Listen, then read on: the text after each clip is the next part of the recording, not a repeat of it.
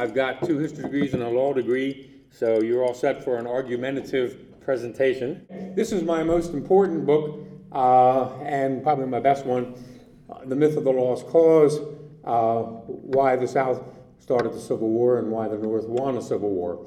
I say it's important because it goes beyond the mere military aspects of the Civil War and gets into the much more controversial area of what was America like going into the Civil War, why was there a secession and a Confederacy, etc. Issues which we are still dealing with in this country today. And I think it's very important that we go back and look at the evidence from the time, contemporary evidence. So I don't put a lot of faith in anything said after about 1866 about why there was a war, because people were quickly getting into a defensive mode, and the arguments have gone back and forth for almost 160 years. I think we need to go back and look at what actually happened at that time and try to discard what people have argued since. Let's just go back and look at the evidence. Okay, what was the myth of the lost cause? Myth of the lost cause was a doctrine created by ex-Confederates to justify having fought the Civil War, having seceded, having formed the Confederacy, and having fought the Civil War. And if you think about it, in about 1866, when Pollard wrote The Lost Cause, from that time on, it wasn't too great an argument to say that, well, we in the South went to war, we left the Union and went to war in order to defend slavery. It just didn't justify the death of 240,000 Confederate soldiers, which is probably only a start in totaling up the death toll in the South, because we now know that there were probably at least 750,000 North and South who died as a result of the Civil War. So there was quite a movement to try to justify what happened, because the South was in ruins. All the cities were pretty much smokestacks, and the countryside had been decimated, and the major social institution of the South, slavery, had been destroyed. So, and it's pretty clear that it took the South maybe about 100 years to make up for the economic and social losses of what happened during that time period. So we had people like William Nelson Pendleton, a totally incompetent general, Jubal Early, a moderately competent general, Reverend J. William Jones, and some others spent their lifetimes from 1870 to 1900 creating the myth of the lost cause doctrine. And it's really, I think over time, it's been called a myth by people who disagreed with it. However, one must recognize that the myth of the lost cause really, I think, has been the most successful propaganda campaign in American history, because it has shaped our views of the Civil War. And I find this all over the country, speaking to roundtables over the last 20 years, that doctrine has had a big impact. Now, what is that doctrine? Okay, it's fairly simple. Basically, the explanation under the myth of the lost cause is that slavery was a very good practice. It benefited both the whites and the blacks, and it gave blacks an opportunity to perform at the highest levels of which they were capable of performing, and they were taken care of by their benevolent masters and mistresses. Beyond that, there's a strange little twist that comes in, and that is sort of a zinger against the North, saying that, oh, by the way, the Civil War was not necessary to end slavery, because it was going to go away on its own within a reasonable period of time. And so the war wasn't necessary. Slavery was going to go away on its own. Then the doctrine gets to the key $64,000 issue, which is what caused the Civil War. And the myth of the lost cause has had its biggest impact in this area, because the myth says it was all about states' rights. It was the individual states wanting to protect their rights against a centralized government. And so that has been picked up on, and when we have disputes about Confederate monuments or particularly the Confederate battle flag, a lot of times it is stated as a fact that the war was all about states' rights and not at all about slavery. Okay, beyond that, the doctrine says that the South never had a chance to win the war, did the best it could with what it had, and that it produced one of the greatest military leaders in history in the person of Robert E. Lee. And then on the contrary side, because it pushed Lee so strongly and really created a mini god of the religion of the myth of the lost cause in Robert E. Lee. And you will find a fair number of authors who get into terms such as Gethsemane and blessing the children, etc. Lee is literally presented as a Christ-like figure in the more deeply moving versions of the myth of the lost cause. Now, there were two problems in pushing Lee ahead. You had to deal with two issues. One is he lost Gettysburg, or did he lose Gettysburg? See, the myth says Lee didn't lose Gettysburg, James Longstreet lost Gettysburg. So the myth clearly says it's all James Longstreet's fault. One other issue is that Lee did end up surrendering to this fellow named Ulysses Grant. And so the myth takes off after Grant and says that he was nothing compared to Lee. In fact, he was a drunk and he was a butcher. He butchered his own troops, and that was the only way that he won the war. And then related to that, and this is sort of a modern spin-off a bit, the terminology is used of total war. And so the myth comfortably says that the North only won by use of total war. So that gives you a brief summary of where the myth came from, what it says, and I think you can quickly see that, gee, I've heard a lot about that, or that is the way it was taught to me in school all across the country over the last 50 years, or actually 150 years. And so that's why I say it's very important to look at this doctrine, and I will stand here and give you my views, and I'm not saying you've got to believe what I'm saying. All I ask you to do is you consider the evidence, you do enough of your own reading and research, and reach your own conclusions, but I think these are important issues that we need to think about in addition to just looking at who won the Battle of Chickamauga and why, et cetera, et cetera. Look at the bigger picture, because I believe that understanding of the Civil War, which probably was the most important event in American history, is critical to today dealing with current issues. Okay, having said all that, let me jump back to the beginning.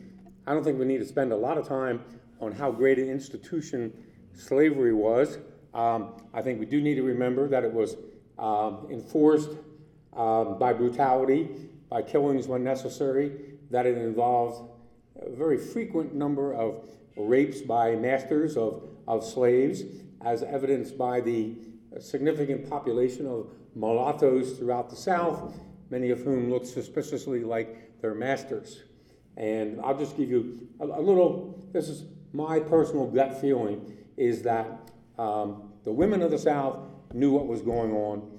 They were not allowed to speak out against it. The men felt guilty about it, and they created this myth of Southern womanhood and put Southern women on a pedestal, trying to make up for what was going on in the slave quarters.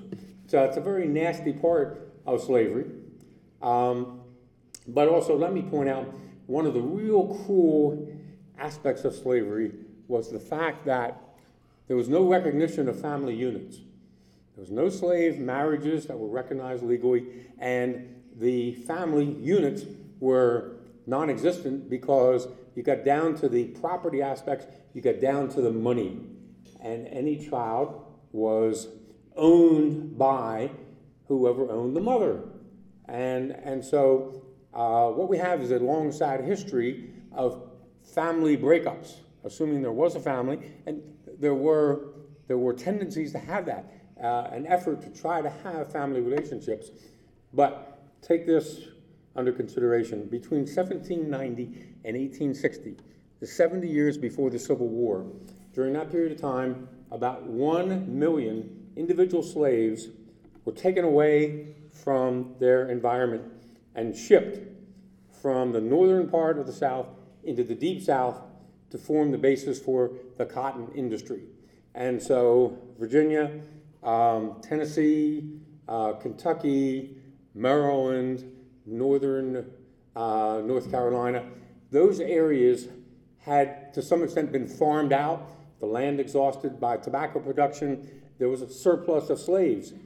So slaves became a money-making commercial product. And during those 70 years, 1 million of them were sold into the Deep South, usually one by one, torn away from the family they knew and sold into the Deep South. That was the practice, and it says a lot about how genteel the institution of slavery was. Now, the next issue I want to touch on is the contention that slavery would have gone away on its own without some kind of blow-up, such as the Civil War. I don't think so. Let me quote you from the Richmond Examiner in the early 1850s. Quote, "It is all a hallucination to suppose that we are ever going to get rid of slavery or that it will ever be desirable to do so. It is a thing we cannot do without, that is righteous, profitable, and permanent, and that belongs to Southern society as inherently, intrinsically, and durably as the white race itself. Southern men should act as if the canopy of heaven were inscribed with a covenant in letters of fire, that the Negro is here and here forever, is our property and ours forever, and is never to be emancipated, is to be kept in hard work and in rigid subjection all his days." Okay, just a little bit of doctrine. Now, but let me get down to what I think is really telling, and that is a little bit of financial information about the value of slavery as an asset in 1860. It's lovely we had the 1860 census 1 year before the Civil War started, because it gives us a snapshot of America. Well, these numbers I found to be unbelievable. In 1860, the total wealth in America, take all the property, farming equipment, farms, houses, factories, take all the assets in America, were worth a total of about $16.2 billion, $16.2 billion.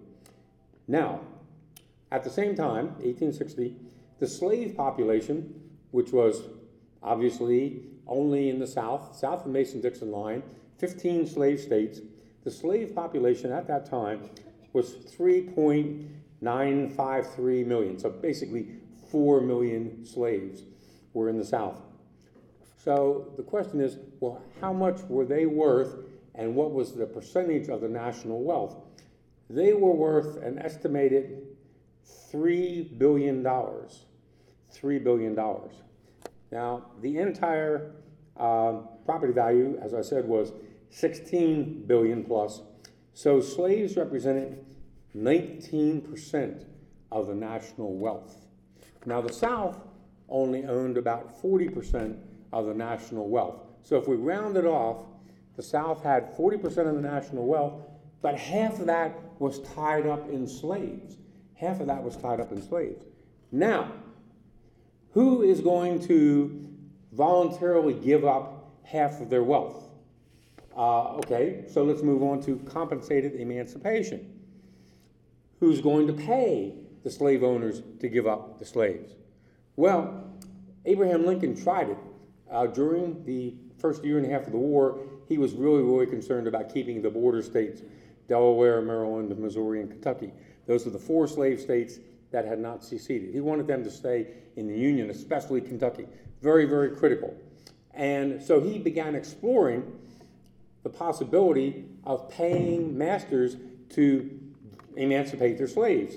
And Delaware seemed to be easy pickings. There were less than 2,000 slaves there. Lincoln, I think, figured, we have his calculations, that it was about the cost of about 12 days of war would pay for every slave in Delaware. So he met with Delawareans and he met with representatives of all the border states to push the issue of compensated emancipation. No buyers, no takers at all. Okay, so people, half their wealth in the South was invested in slaves. They weren't interested in selling them. They rejected that out of hand. And so where is this movement going to come from that's going to end slavery without some kind of a social explosion? And I would say that we also have to look at what happened after the Civil War. And that tells us a little bit about where things were going to go, because actually we had the assassination of Lincoln. And let me just, this is a favorite little issue I like to touch on. You often hear it said that, boy, John Wilkes Booth shooting Abraham Lincoln really was a big blow to the South. Big blow to the South, because presumably Lincoln would have been more gracious in approaching the South than the radicals in Congress. And I say that is absolutely false. Lincoln's assassination was a death blow to African Americans in the South.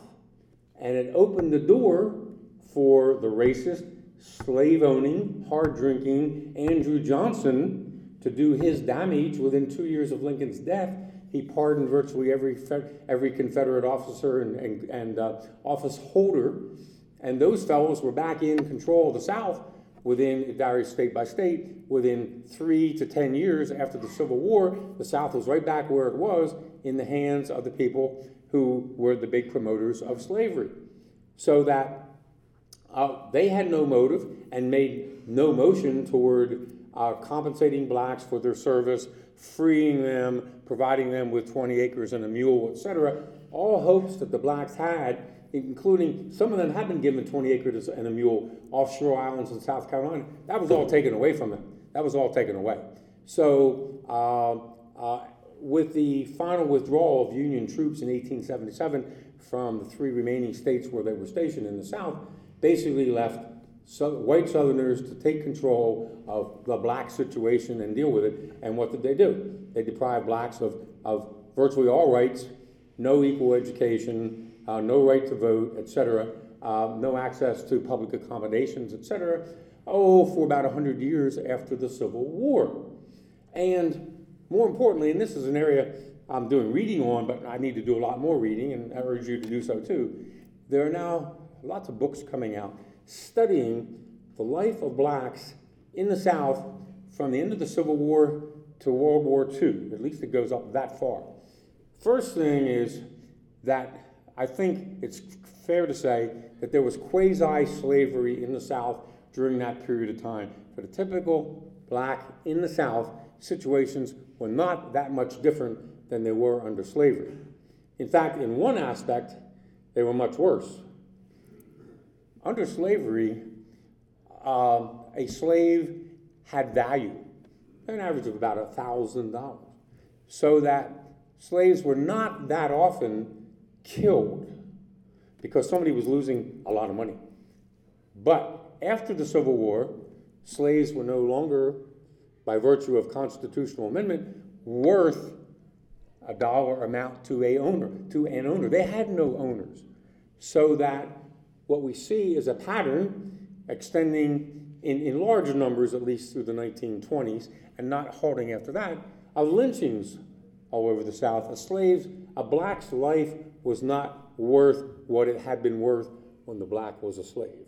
And then another interesting little aspect of all this is the 3/5 clause of the Constitution. Before the Civil War, black slaves counted every 5 counted as 3 people for determining Southern representation and for determining anybody's representation in Congress, but most of these people were located in the South. After the Civil War, 3/5 clause goes away, and every black is considered the same as a white for purposes of counting up who gets what representation. So what happened is that the South became overrepresented in the United States Congress by 40% compared to before the war. So that is why you had a long period from 1865 until after World War II, until after Roosevelt, I would say, until Eisenhower came in, you had Southern Democratic domination of Congress, ironically stronger than it was before the Civil War, which is pretty hard to believe because it was very strong before the Civil War. Okay, but talking about how were blacks used, they were used on chain gangs throughout the South. I mean, we remember seeing the old pictures and movies, et cetera, but this was a systematic effort. Blacks were arrested for 90 years after the Civil War in the South without any viable charge. They were just charged with vagrancy. Sheriff signs, and someone comes in and pays the fees or the bail or whatever, and then takes possession of this black, usually a black man, and that individual is sent off and used to build the industrial South. The South recovered on the back of blacks who did the mining, they did the timber industry, they did iron, they did coke, they did steel, you name the industry in the South, and there were massive prison camps, really concentration camps of blacks, and a lot of blacks never got out of that. They were in those and worked till they died, and the conditions were abhorrent. So one of my answers to this issue about was slavery going to go away on its own is that hell no, it didn't. It's significant quasi-slavery in the United States, at least up to World War II, demonstrating that the economic interest in having cheap or free labor overcame all principles of humanity. Okay, that gets us up to why did Southern states secede in 1860 and 61? Why did they form the Confederacy? And then why did they institute war against the Union? Well, I said the propaganda effect has been great. Here's John Keegan. John Keegan was a Brit, famous military historian, wrote about 20 books. And in one book called Intelligence in War, he made this offhand comment. He said, the Southern people, however, were resolute in their determination to preserve states' rights, the legal issue over which they had declared separation. So we could buy in lots of places, and we need to take a hard look. Let's go back to 1860, 1861, and see what was going on. First thing, I have some demographic evidence. All the numbers are in the book to show you state by state the situation. The situation being, in the states that seceded, what was the percentage of black population, percentage of slave population, and what percentage of white families owned slaves? Well, interestingly, there are three big blocks of southern states. First is the 7 states who seceded before Lincoln was even sworn in and formed the Confederacy before Lincoln even became president. So they are the key focus, I think. And in those states, South Carolina, Mississippi, Florida, Alabama, Georgia, Louisiana, and Texas. Okay, in those 7 states, the average population of slaves was 47% of the population. So it's almost 1-to-1, it's half the population is slaves. And interestingly, 37% of white families own slaves. 37%. A lot of times you hear, well, these people, not many people had an interest in slavery. And numbers are used like, in 1860 only 1% of Americans owned slaves, or another one is that only 5% of Southerners owned slaves. Well, if you look at 37% of the families, see, the problem with those earlier stats is, look, if a man owns 10 slaves, and he's got a wife and 8 kids, that's 10 people who benefit from slavery. So you don't just count one, you count all of them. Plus something I haven't mentioned, and that is that slavery was not just an economic institution, slavery was a social institution of oppression and white supremacy. And so that no matter what the numbers tell us, and I think the numbers tell us an awful lot, you always have to keep in mind things like, okay, so 63% of white families in the South did not own slaves. But ask yourself, if you're a poor white farmer, what's your goal in life? Your goal in life is to make enough money to buy a slave. because if you own a slave, you are now elevated in social status. Plus, all those poor white farmers spread across the South could always say to themselves, well, you know, under the law and societal practices, I am superior legally, economically, etc., to 4 million of my brethren here in the South. So I feel pretty good about that. So you did not have to own slaves in order to have an interest in trying to own slaves or an interest in keeping in place a system of white supremacy. Now, as you know, after Fort Sumter and the Confederate firing on Fort Sumter, Lincoln called for troops to put down the rebellion. Virginia, Arkansas, Tennessee, and North Carolina also left the Union. Okay, so they're the second batch of states to go. Now, their slave population was only 29%, and only 25% of the families in those states owned slaves. So they were not, if I'll use the term loosely, they were not as black as the Deep South, and they were not as quick to get out, but they eventually did when push came to shove. Which side are you going to be on in the war that has now started? And then finally, the 4 border states, who were the other states in which slavery was legal, but chose not to leave the Union. In those states, slave population was 14%, and 16% of families owned slaves. So you can see that the higher your percentage of slaves and the higher your percentage of white families owning slaves, the more likely it is you're going to leave the Union and that you're going to leave earlier. Okay. Some people don't like statistics for a variety of reasons, but let's look then at the very, very best evidence of why these states seceded and why they formed a confederacy. Let's look at what they told us. When they left, they wrote secession resolutions, or they had a document accompanying the resolution saying, here's why we're doing what we're doing. Okay, just give you a little sample here. The book has quotes from all the early seceding states. South Carolina, of course, went first, complained about northern states and federal failure to return fugitive slaves in accordance with the Constitution and federal law.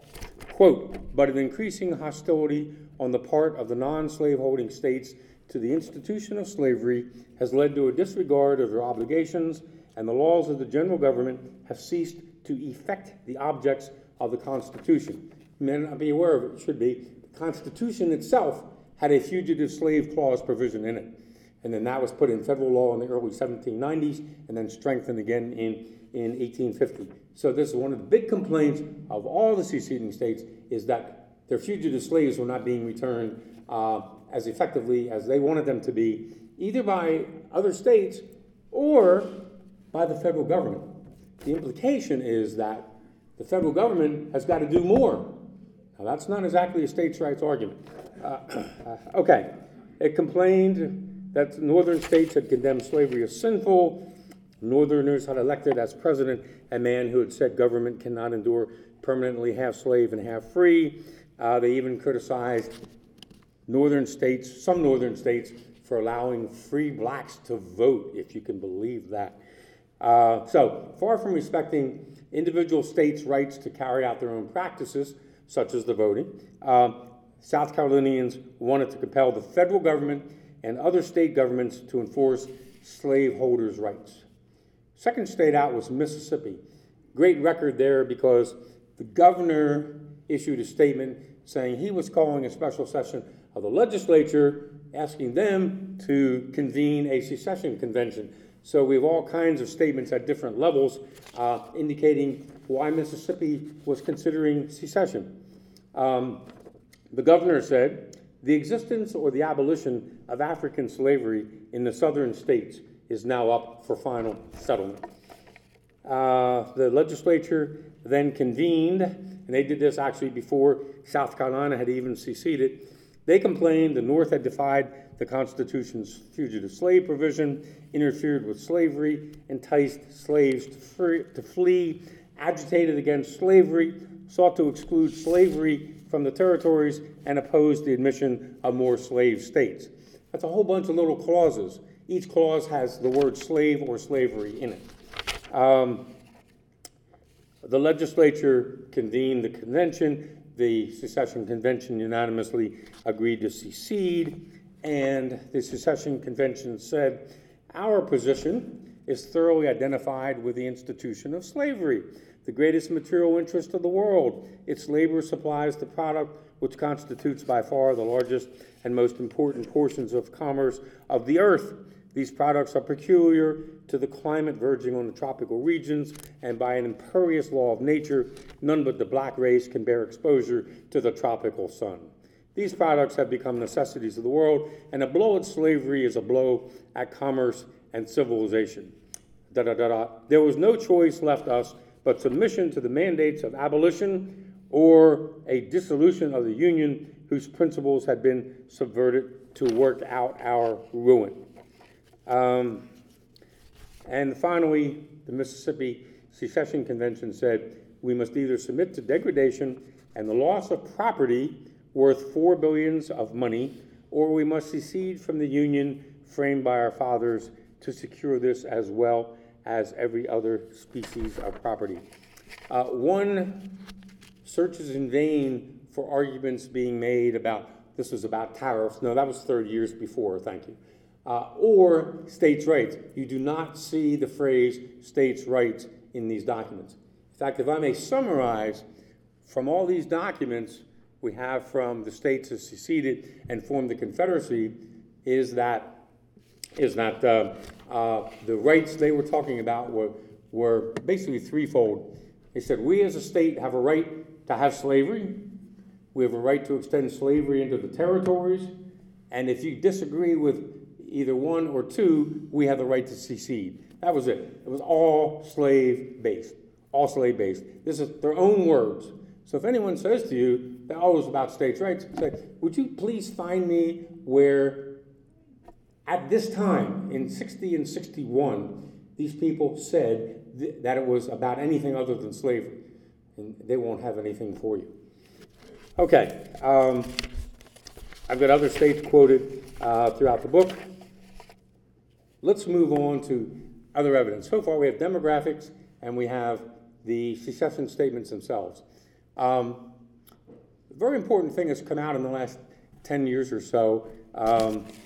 There's a book called Apostles of Disunion by Charles Dew, who was a native Southerner whose great-great-great-grandfather was greatly involved in the Southern push for secession and a defender of slavery.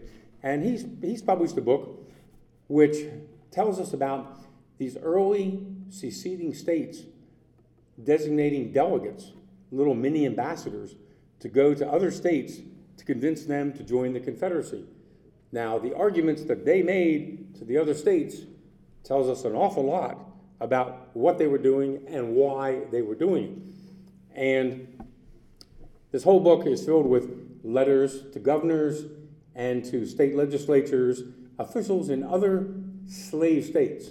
By the way, there was no effort made by these states to convert or bring into the Confederacy any state that wasn't a slave state. They only lobbied in slave states. And what did they lobby about? Just slavery.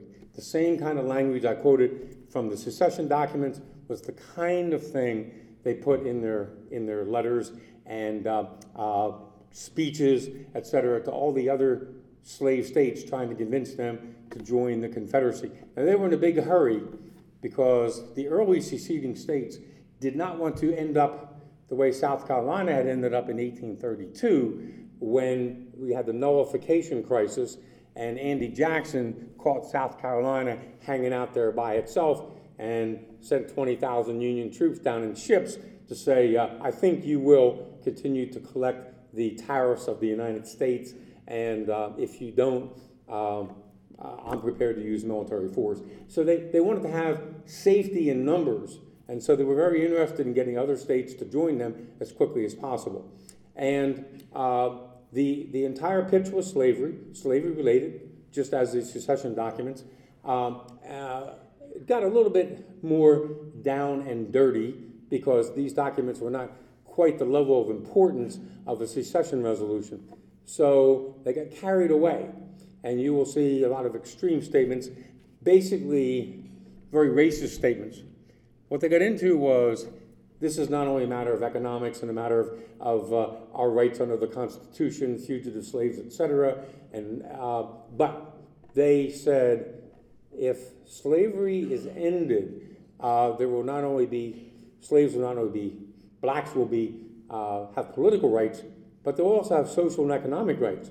And speaking of social rights, basically, do you want your daughter being threatened by having free blacks all over the South? So it really got pretty nasty, and the book is informative on that. But the point is, it was all about slavery and white supremacy. When I've used the word slavery right up to now, and as I use it throughout, always think it's not just slavery, it's slavery / white supremacy, because we're talking about an economic and a social system of oppression. So we have the outreach to the other states. We have a few famous statements by Confederate leaders at this time. Jefferson Davis, when he resigned from the United States Senate in December of 1860, said this whole thing is the fault of the Northerners, who, the abolitionists in particular, who've created havoc, and they're attacking our primary social institution, and to defend that, we have to secede, and so I'm leaving, thank you very much. The most famous statement by a Confederate leader was by Alexander Stephens of Georgia, Vice President of the Confederacy, who in February of 1861 in Savannah, Georgia, delivered the Cornerstone Speech. It's called the Cornerstone Speech because Vice President Stephens said, the cornerstone of the Confederacy is slavery. That's pretty clear. From my general reading, I was aware of that. Until I got his full speech and read it, I was not aware that he had gone a lot further. And what Stephens said was, Thomas Jefferson and the founding fathers were wrong. They made a bad mistake. They said all men are created equal. But the Confederacy stands for the principle that all white men are created equal and blacks are here to serve us. So he made that very clear. Now that was 1861. A few years later, in the mid-1860s, as the Confederacy was going down the toilet, or had already, 64 to 66, somewhere in that time frame, Thaddeus Stevens was asked about, didn't you say that this was all about slavery, and now you're saying it's about states' rights? And Thaddeus Stevens said, I was misquoted. It was one of the world's longest misquotes. And the problem was that he'd given the same speech in Atlanta where you had a totally different reporter reporting on the remarks. So we have the leaders themselves telling the people what the Confederacy stood for, and it was all about the slavery and white supremacy issues. Now, the Confederacy's Constitution. Okay, what the Confederates did in establishing the Confederacy and quickly getting a Constitution, they took the U.S. Constitution and then added to it. And what they added was all kinds of provisions to protect slavery where it existed forever, and to make it clear that there was a right to take slaves into territories, which was what the whole election of 1860 was about, and to protect slavery in the territories forever, and also to protect slave trade among those states and territories. So a lot of add-ons to protect slavery. No real big surprise there, just reconfirms everything we've discussed up to this point. But here is what I really find interesting, is that there's a supremacy clause in the Confederate Constitution, very similar to the one in the U.S. Constitution, and specifically that supremacy clause said that in the Confederacy, the supreme law of the land is the Confederate Constitution and Confederate laws that would be passed by Confederate Congress in Richmond. And that it says state judges are bound by those even if state law is to the contrary.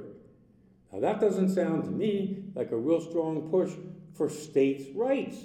It sounds like a total takeover by Richmond, and basically it sounds like the southern states were willing to essentially change masters as long as the new master supported slavery.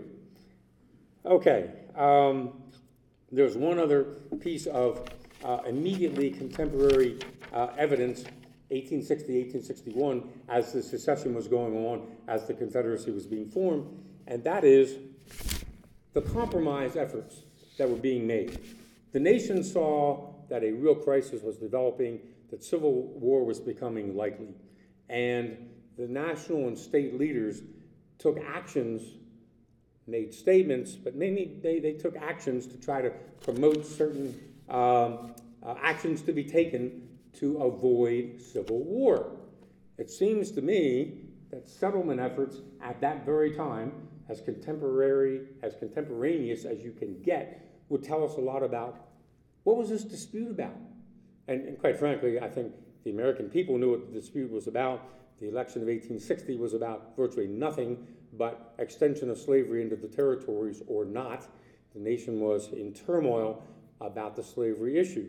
And if we look at the settlement prospects and settlement efforts, I think we can confirm that. Okay, first of all, it starts with President Buchanan's December 3, 1860 final State of the Union, it wasn't called that at that time, State of the Union address to Congress, in which our beloved James Buchanan from Lancaster, Pennsylvania, where I live, said, now remember, he was a Democratic president, kept in power through Southern votes, and he said, the long-continued and intemperate interference of the Northern people with the question of slavery in the Southern states has at length produced its natural effects. The different sections of the Union are now arrayed against each other, and the time has arrived, so much dreaded by the father of the country, when hostile geographical parties have been formed. It cannot be denied that for 5 and 20 years, the agitation of the North against slavery has been incessant. Goes on and gives examples. And then he says, here's his proposed solution, as I recall. How easy would it be for the American people to settle the slavery question forever and to restore peace and harmony to this distracted country? They and they alone can do it. All that is necessary to accomplish the object, and all for which the slave states have ever contended, is to be let alone and permitted to manage their domestic institutions in their own way.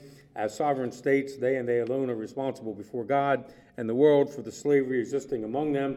For this, the people of the North are not more responsible and have no more right to interfere with similar institutions in Russia or in Brazil.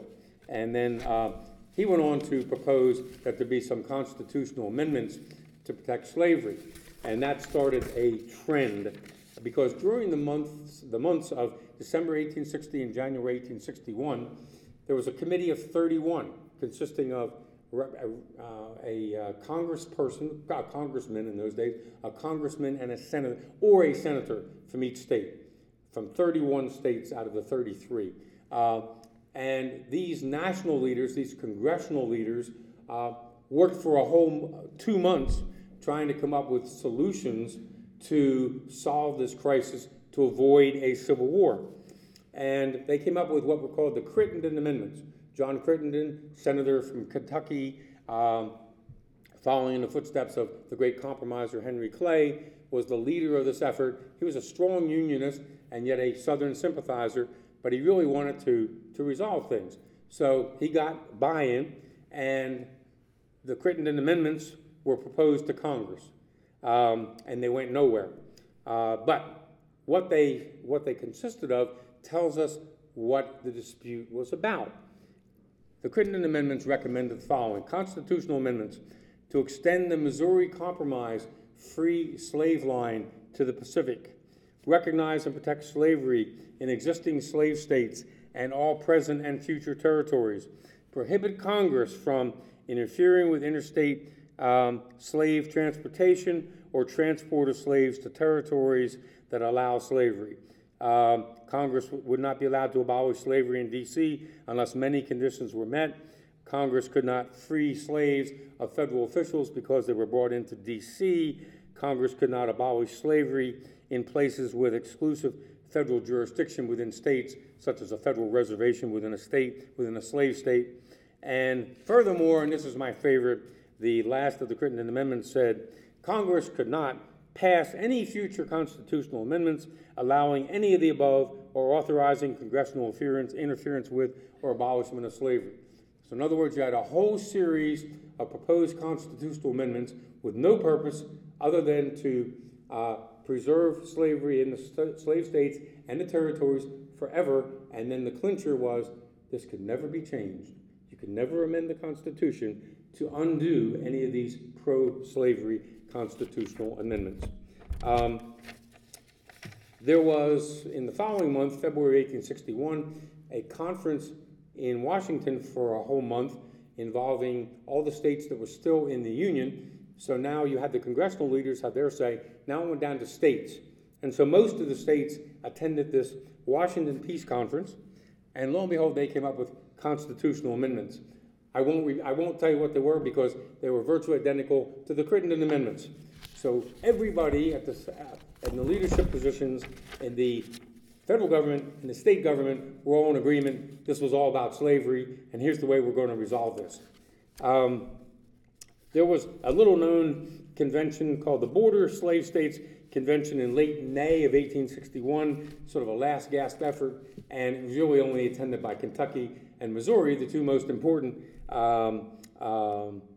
and biggest border states at that time, and that convention was headed by John Crittenden, and so unsurprisingly, the recommendation was you ought to adopt the Crittenden Amendments to the Constitution.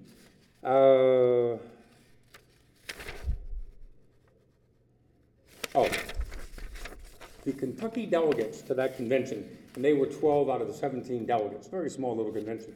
The Kentucky delegates issued a separate statement to the people of Kentucky who were still on the fence as, do we go Confederate, do we go Union? And one little phrase, sort of an aside in the Kentucky delegates' report back to the people of Kentucky said, even slavery for which this wretched war was undertaken will be exterminated in the general ruin. So another little reinforcement about what people at the time thought was the cause of the of secession and the Confederacy and the Civil War. Now, I want to just mention, we don't have time to explore these in any detail at all. I just want to mention there are three things that I think occurred during the Civil War. So we're a little away from the secession itself. We're going in the next couple of years, and it seems to me that the Confederacy behaved in a way that indicated they were more interested in preserving slavery than they were in winning the Civil War. Just unbelievable. Okay, very quickly, in their diplomacy, they refused to assure England and France that at some point slavery would end. And that tells us, sheds light on that earlier issue about was slavery going away? No, it wasn't going away. They wouldn't even get the necessary support from Europe, which they really needed to win the war, because they would not give in on the slavery issue. The second thing was POW exchanges. During the middle of the war, of course, Unions started using black soldiers, and the Confederacy, specifically Davis and Lee, said, we will not exchange captured black Union soldiers. Now, first of all, a lot of black Union soldiers were shot down in cold blood as they tried to surrender, but the ones who were captured were treated like property, treated like slaves, or put back into slavery. They were not treated as prisoners of war, and as a result, the North stopped, they gave warning, and then they stopped exchanges for a critical period from late 1863 until early 1865. Well, who gets hurt by that? The Confederates. Confederates are outnumbered about 3.5 to 1 in white men of fighting age at the beginning of the war. As the war goes along, Confederates take a lot of casualties. They can't replace their casualties. So if you've got any kind of an exchange on a one-for-one, the South is a great beneficiary of it. They were willing to give up exchanges for a year and a half as their manpower was disappearing because they could not swallow the concept of treating black soldiers as soldiers or as human beings. And then finally, and this one is more controversial, but I contend that the South failed to take advantage of a massive resource it had, and that is in using its slaves as soldiers during the war. Now, there are isolated reports of soldiers here and there, et cetera, but I'll give you the clincher. The South, the Confederate Congress, did not legally approve of any use of blacks as soldiers until 4 weeks before Appomattox. And then it was a watered down a watered down legislative enactment which said that under very limited conditions, blacks could serve in the Confederate Army if they had their owner's permission and the state's permission. And so nothing ever came of that. A couple hundred blacks marched in the Richmond area and they weren't even given firearms. So the South missed a big opportunity to use its slaves. And the arguments are there in the press, in the Confederate Congress. All over the South, the argument was made that we can't do that.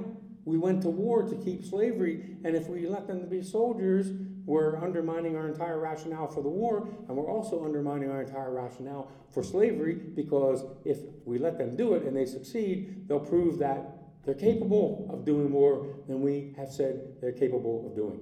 So it seems to me there's a lot of evidence at the time of secession and during the war which points to slavery, and slavery. Okay, I'll give you one sentence summaries of the rest of my contentions. One is the South did have a chance to win the war. A lot of experts at the beginning of the war thought they would win by fighting the same kind of war that the colonials fought in the American Revolution. That is, don't try to be a hero. Don't get into major battles because you don't have the manpower to do it. And the South did not do that. Under Lee's leadership, they did just the contrary, and therefore got pounded. Also, keep in mind that the South only needed the tie. They had declared their independence. They had this massive area, and it had to be totally affirmatively conquered by the North. So the North had a horrendous burden of winning the war, in addition to which they had to do it in a time frame when the weaponry had switched so that with all the new weapons and the widespread use of them, the advantage had gone over to the defense. The North had to attack in order to win. South did not, but they chose to attack anyway. Okay, so that gets us to the Lee Grant question. We could go on forever about the Lee Grant question. Let me just tell you, my little favorite synopsis is this, and this is not my only basis, but I can give you a little statistical basis. During the course of the Civil War, Robert E. Lee commanded one army in one theater, which theater he lost, and to do so, he took 209,000 casualties. I've got tables in my books to show you where I got these numbers. 209,000 casualties. That's killed, wounded, missing, and captured. On the other hand, Ulysses Grant commanded 5 armies in 3 theaters, was a winner everywhere he went, and he won the war, and he fought a very similar number of battles to Lee. And Grant achieved everything that he did with 154,000 casualties. So Lee had 55,000 more casualties than Grant to fight in one theater, which he lost. So that's just one piece of evidence about Lee they were both very similar. They're both very aggressive. But Lee was aggressive for a side that didn't have to win. And he went on the attack again and again. Grant had to attack because the North had the affirmative burden of attacking in order to win the war. And I mentioned total war. There's been allegations made. You still see a lot of people writing it. I think Ron White's biography of Grant, that was his latest book, had something in there about the Union use of total war. Usually people point to Sherman in Georgia and the Carolinas, and they point to Sheridan in the Shenandoah Valley and say, that's total war. Well, excuse me, that is not total war. Total war is Russia, Japan, Germany, World War I, World War II, where you go in and you have massive rapes and you have massive murders of defenseless civilians in large numbers in a very systematic manner. The campaigns that were launched by the Union forces were very economically destructive, but they're also very noteworthy for the very few rapes and very few killings or murders. Very few people were raped and very few people were killed in any of those campaigns. So it was a horrific economic campaign to demonstrate to the South the power of the North and the inability of the Confederacy to defend their interests. But don't mistake total war with hard war. So I hope I've stimulated a few thoughts and encourage you to do a lot of your own research to get to the bottom of these issues so you can form your own well-informed opinions. And I thank you very much for your attention this evening.